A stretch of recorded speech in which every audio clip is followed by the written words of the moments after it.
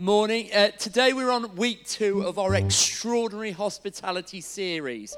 And I've got a clarification for you now, not a notice, because I was told last time I led I did notices and we don't do notices, even though we seem to have about 4 or 5 today. But anyway, no grudges there. But just to clarify, we are doing Be Still in our journey groups. So if you see on the screen now, Be Still, a simple guide for quiet time. We're doing that in journey groups. And then Extraordinary Hospitality, we're doing that for the next few weeks in our Sunday gatherings. Now, if you'd like to join a journey group so you can be part of the Be Still series, please speak to Rachel or speak to Vicky, who's waving furiously now for you, and they'd be really pleased to help you. Also, we're not actually selling or giving away the Extraordinary Hospitality book, but you can still get it online if you wish. Now, you might see I've asked the worship team to stay on the platform, and I've asked them to minister to us. They've been brilliant already. We've had really powerful time of worship. But I've asked them to minister to us with a song that many would consider quite old, and especially this version hasn't been sung for quite a while. But it's good to sing older songs and older versions, isn't it? Yeah, 3 people agree. And the words will go on the screen in a bit. So please join in if you know it, or close your eyes and reflect on the words, whichever's best for you. Thank you, team.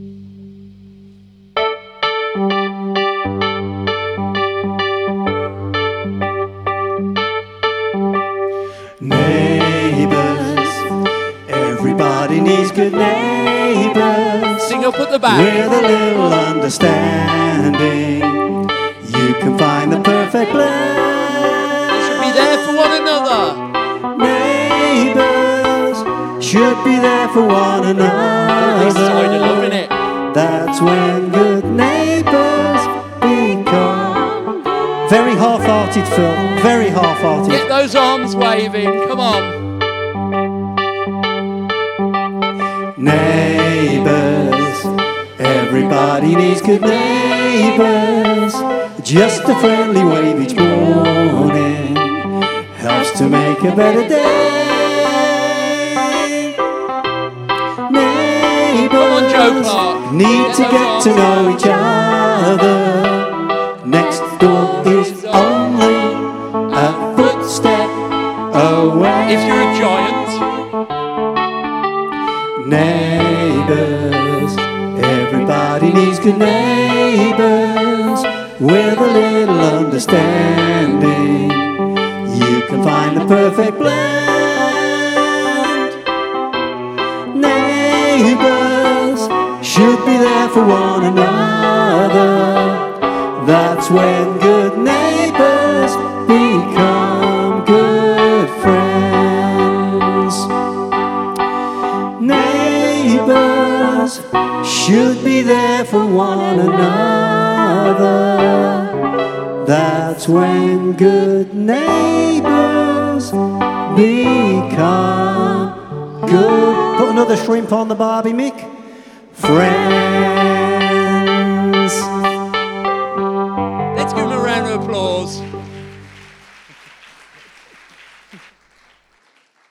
Now let's have a moment of silence for Neighbours, which is coming to the end. I haven't watched it since they changed the theme tune. I think that's when it sort of went downhill. But last week, Vicky introduced this idea of extraordinary hospitality, and she explained clearly it isn't about doing the best dinner parties or having a revolving door of guests in your house non-stop. We looked at how we can use our unique gifts and talents to serve God and show welcome to others and extend His amazing invitation of love to those around us. And most importantly, she reminded us of God's invitation to come to Him. And today we're going to look at who ourselves we should show hospitality to. And the bit of a title is, Who is my neighbour? Link. And who needs my welcome?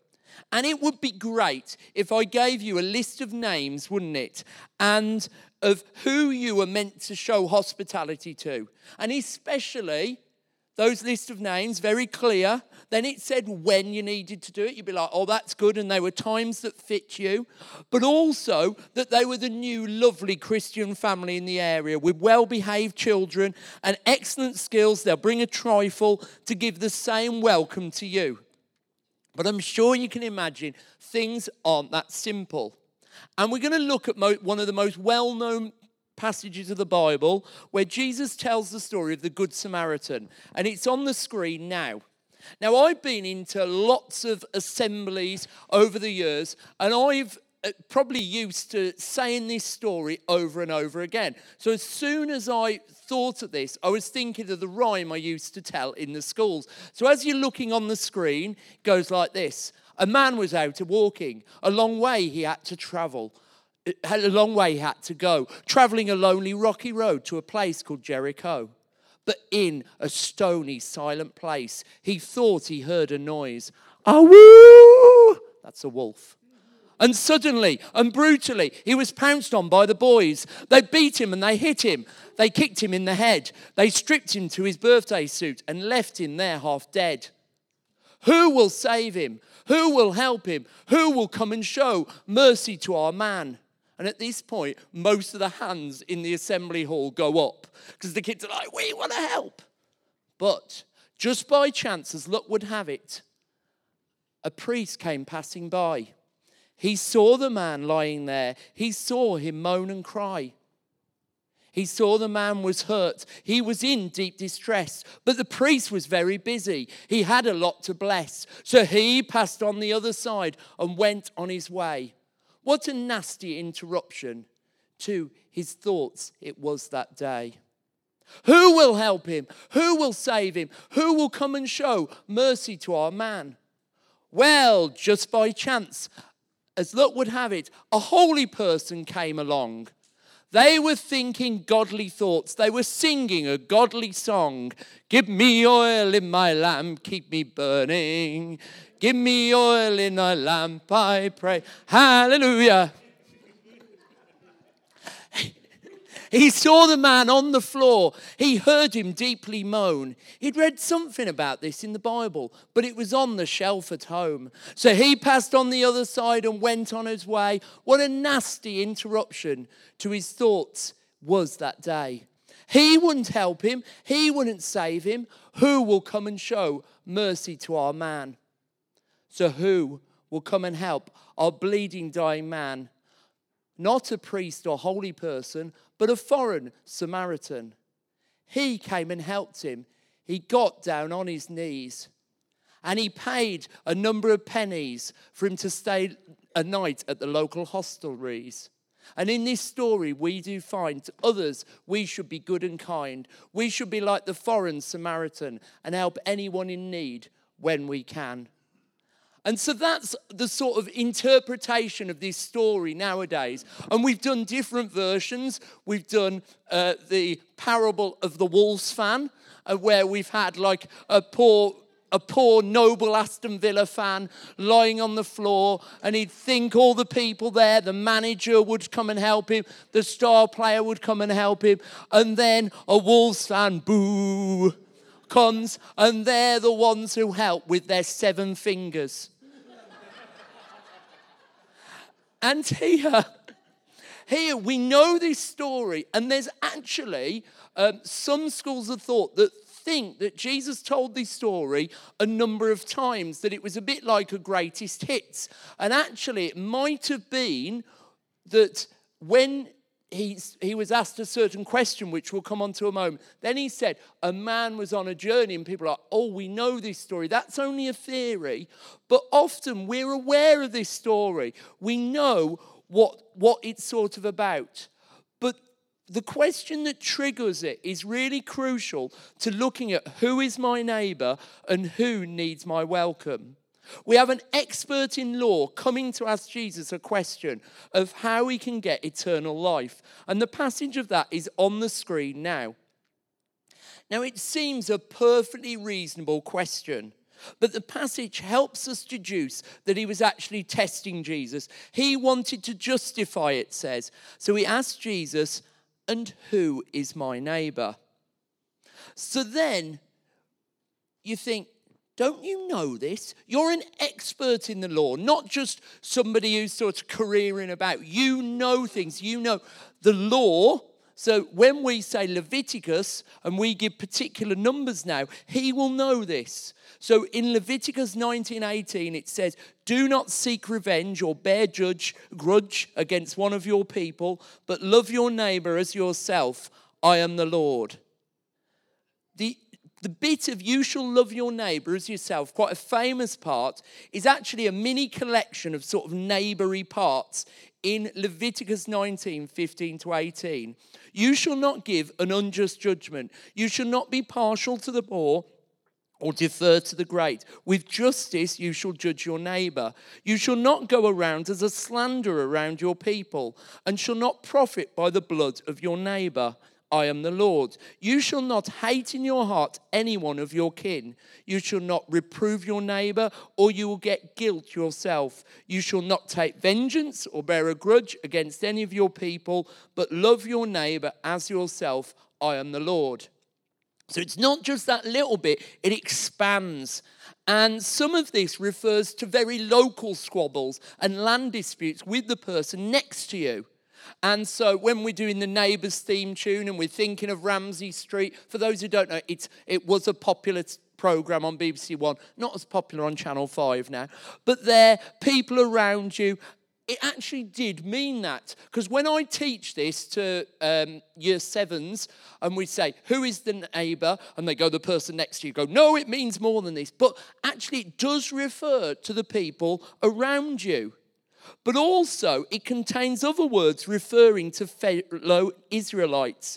So, neighbour, people, kin. And those surrounding verses mean that your neighbour is likely to be those fellow Israelites. So, not just those very near, but wider, your people. But that's not the whole story. Going a little further in Leviticus 19, it says, the alien who resides with you shall be to you as the citizen among you. You shall love the alien as yourself, for you were aliens in the land of Egypt. I am the Lord your God. I used to love this verse as a child. I had the idea of E.T. himself coming to my house instead of Elliot's, trying on my mum's clothes, and then cycling off into Blackwood Woods in Streatley or Sutton Park for an adventure. However, doesn't mean that. Doesn't mean somebody from the planet Zog, even though looking around, welcome if you're from there. But this is a part of a small section that focuses on aliens, namely non-Israelites, who are living in the midst of the Israelite community. They too must be loved. So the expert of the law, because he's an expert, he knew that the idea of a neighbour wasn't limiting to just those around you or part of Israel. He knew it was a wider thing. So now we know what he knew. We're experts now, or experts as much as we can do in 5 minutes there. So we can work out what his question about who is my neighbour actually meant. His question is basically saying, who must I welcome, but who can I exclude? Who can I get rid of? Who doesn't it apply to? Who can I overlook and ignore? That's what he's saying. And the way he's trying to set a trap for Jesus, he knows there are people around, such as the Romans, the tax collectors, the collaborators. They're the ones that your normal common Israelite, they're not liking. They don't want to be part of them because they're oppressive. We don't want to show love to them. The neighbour and the alien shouldn't apply to them, should it? Leviticus talks around including those who we may be in conflict with. Go back to those verses I went through. It wasn't all about people holding hands and skipping around a barbecue, which might be quite dangerous. But it's about, there's dispute, but you should love them. There's dispute and quarrels. Maybe people are slandering. You shouldn't do that. So straight away, it's talking about those living amongst you. But Jesus, in this parable of the Good Samaritan, goes further and breaks down any barrier that passage might give. He breaks down the barriers of race because the Samaritans were a different race, different, almost collaborators they were known as with earlier invaders. So people didn't like them for that. But also distance, because a specific part, Samaria, that's where often people didn't travel. We see that Jesus went through that. And again, that often was seen as, oh, you wouldn't go through Samaria. People often took really long distances to go around. So he breaks down these barriers and is saying how we should show mercy to all. That Samaritan, the person that everyone probably when he came on in their mind, they'd be booing, they'd be hissing, they'd show fear. He is the example of how they should show mercy. So what's the answer to who is my neighbour? I've done something quite unusual this morning. I've listened to the words of Mary and Kevin. Because they said the C word, listen, a number of times when they were speaking earlier. And that's the answer to the question, who is the neighbour? The answer is compassion. Now, those of you who are English literature scholars would go, that doesn't make sense. Who is my neighbour? The answer, compassion, doesn't make sense. But applying the formula of compassion to situations immediately answers who my neighbour is. And what is interesting, in the story, the two bit part players, the priest and the Levite, the holy person, both had good excuses. Their reasons for not stopping, they were good. They're actually from Leviticus in a number of chapters. Remember there, they wouldn't have had chapters, but not far from where the neighbour part is in. So in Leviticus 21:11 says that person would have been unclean because of their injuries. So they prioritized that over being compassionate. What do we, for good reasons, prioritize over compassion? That might sound quite a harsh question. And what we don't want today to be is a day where people are going away feeling guilty. But remember, God is full of compassion, and he wants us to do the same. So sometimes we prioritize things over compassion. In the book, Caroline Lacey talks about prioritizing what is comfortable and convenient. Now, there are times for various reasons we're not able to do certain things.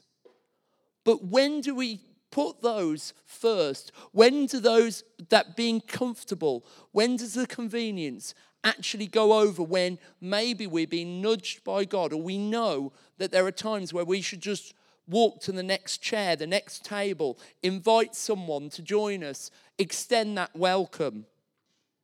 It is easy to be overwhelmed by need. I was off work with COVID a while ago, and I was surprised how many daytime TV adverts are for various charities. And you would be bankrupt if you gave to all. So what we're not saying is go out now and be like every person you stop, they're your neighbour. But the first thing we've got as a tip and a hint is that one of pray. This isn't the soft option. And I remember as a young Christian, I thought it was. Because you get a missionary come in and they'd go, now, we'd like you to do the following things. And I would like you to give money to me every week. We'd like you to come out and join us where people are like beating us up every week, blah, blah, blah. Or you could pray and you're like, oh, we can pray. Yes, yeah, I can do that. Yes, phew. Oh, that's easy. Yeah, I'll do that. Yeah, I'll pray. And then it's not the soft option. Vicky last week, when she talked about the power of praying for those people on the list and what's actually happened with that, and the people who they were wanting God to break through, and it happened. I was really challenged by that last week. And think about those people that maybe you need to show compassion to. And this is something we've been considering as a church, haven't we? We've been praying. We've had the review, but also we're looking at how we can do things back on Allenwell. We're really keen to be real part of the area, not just located there. And we talked about the Eden team coming to help, but that doesn't mean they do it all. And tick, there's a box for us. We've been praying through and considering what it means to be here in Darlaston as well, and how to engage those around us. What I want you to think about is this. And I went into kids' church earlier, I was walking through, and there was someone hula hooping. And they said, "Oh, you won't be doing that in the main church, will you?" And I was like, I've read the script for today. And so these are hula hoops. Now, don't worry, I'm not going to start gyrating or anything like that. But if you think here,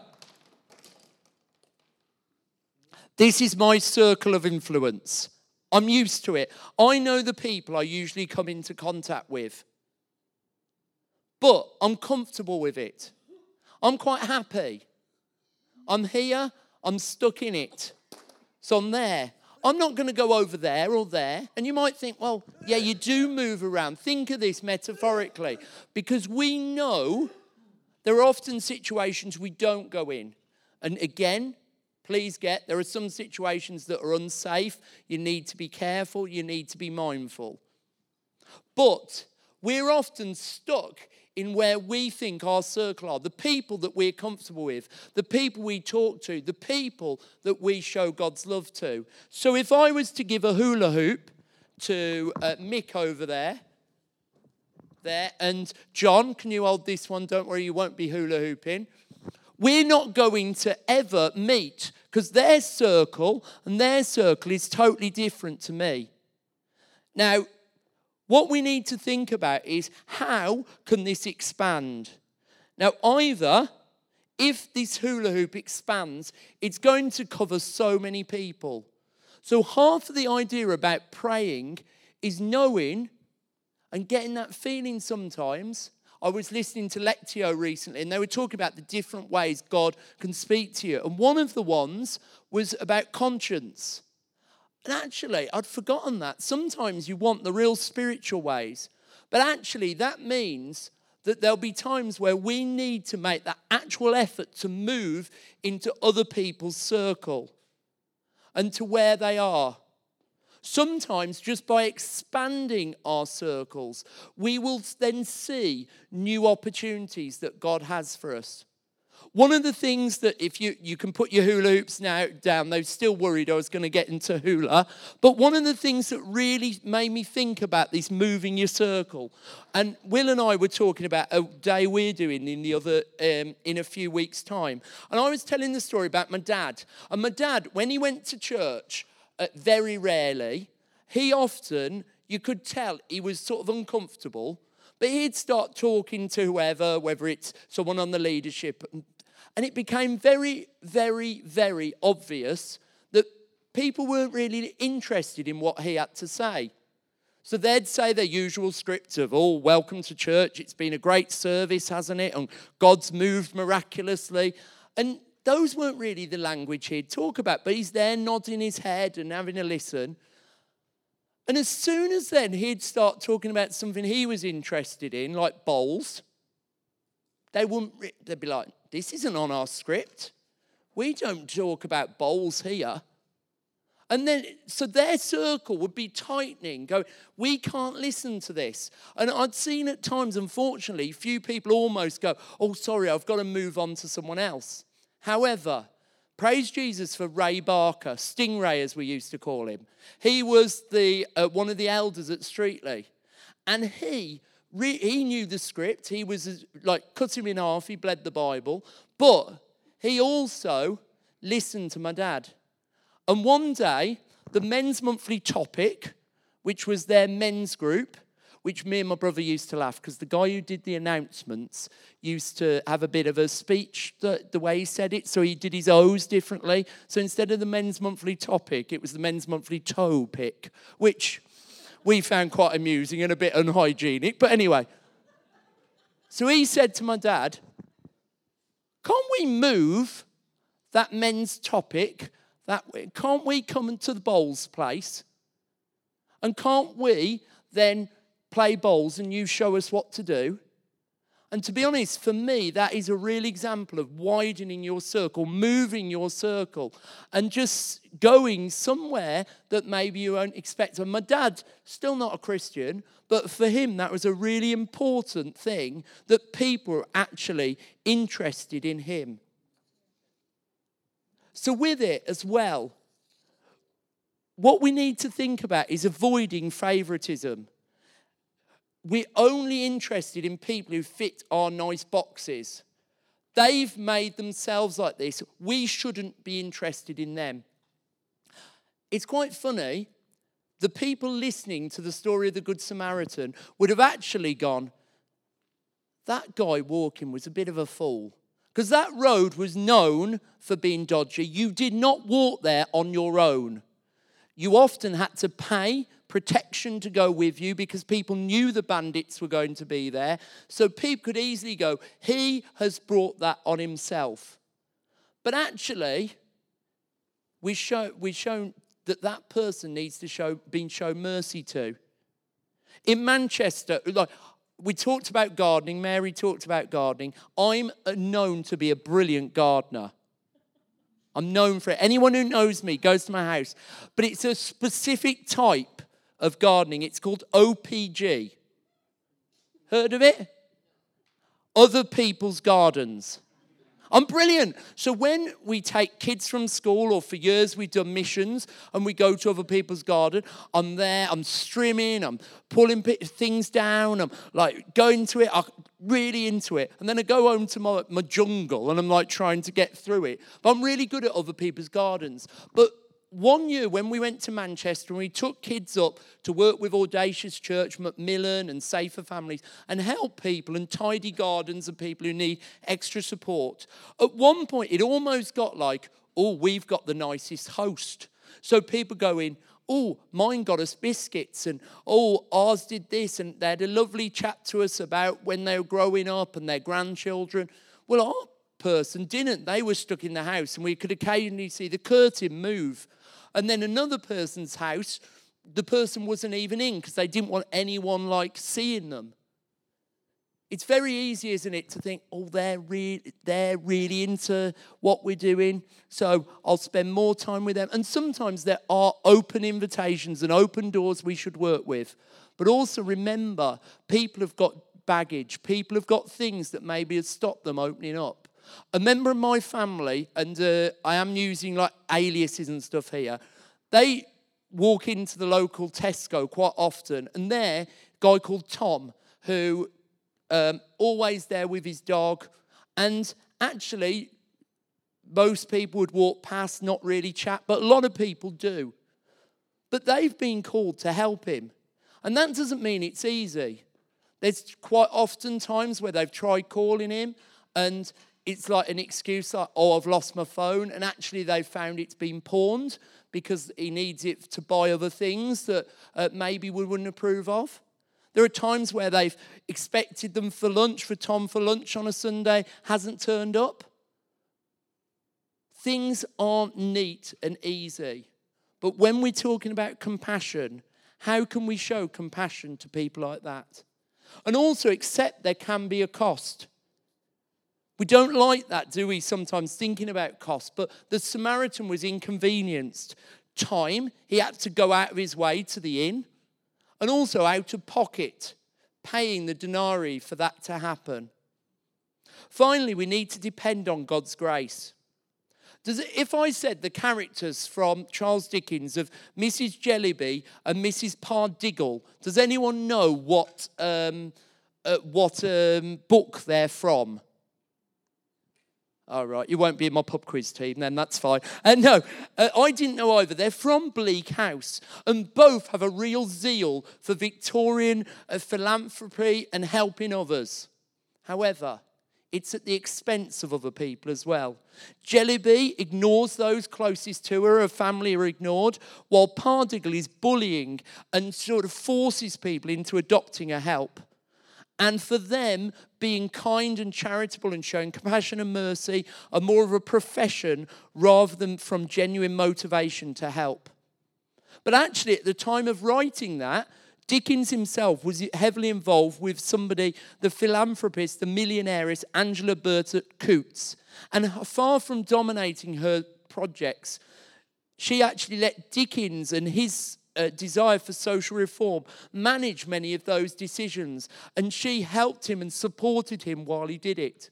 So for some of us, our compassion will be cheering on others and helping others and going, we are praying for you, we're supporting you. Maybe it is with time to go to meetings to find out what's going on. Maybe it is by finance and helping there. But it's also about knowing that we're doing it not to show how good we are, but to show God's grace and to live in God's grace. And as Vicky said last week, to extend that amazing invitation from God. So to finish, the last thing Jesus says to the crowd, to the person who's trying to catch him out, to anyone listening today, is go and do likewise. So have a think, how can you go and do likewise? Again, we come back to that prayer, prayerfully praying that this week. And I really challenge you to do. What does go and do likewise for you? We'd prefer a manual, wouldn't we? We'd prefer to know what to do in each situation. We'd prefer it being scheduled in our calendar at a time that's convenient. We'd prefer not the unknown and the fear that comes with it. But Isaiah 41 says this, "You are my servant, I've chosen you and not cast you off. Fear not, for I am with you. Be not dismayed, for I am your God. I will strengthen you, I will help you, I will uphold you with my righteous hand." Remember that and many promises of God as we look at who our neighbour actually means and how we go and do likewise. As we pray, if the band can come up for us, let's pray. Father God, sometimes when we see a simple chapter, the truth that comes from it and what it means to put your compassion into action can be overwhelming. Help us to understand what you're saying to us individually. We thank you, you speak to us and into our lives. We pray where we are at, you would help us. And if we as somebody who's thinking, well, actually, we're in need at the moment, we can't even think about what's said, help us to understand what we need to do and who we need to talk to. But also help us to be a congregation who are looking for opportunities, not looking for excuses. Help us people who understand your plans for the Allenwell, your plans for Darlaston, your plans for those around us in our family and friendship groups. And we ask that in your name. Amen. Just before the band comes to finish for us, one thing I forgot to say was remember as one. That we've got, that you might have seen the banners starting to be up around Walsall and also Dudley and other areas. And this is something we have said about, but also we are going to be talking more about it. And this is a national thing, but has local consequences about your local street, what you're going to do in your local street, and bringing people, regardless of faith, together in their local streets. And we'd really like you to think about it. As I drive home, I think I see about 7, and these are because people, the council, are putting them up. It's not because Kevin and Rachel are going at night and sticking them up and they're getting teared down. This is the local council going, what can you do to bring people together? So this is an amazing opportunity. You can have a look on their website, and it's B1, is it?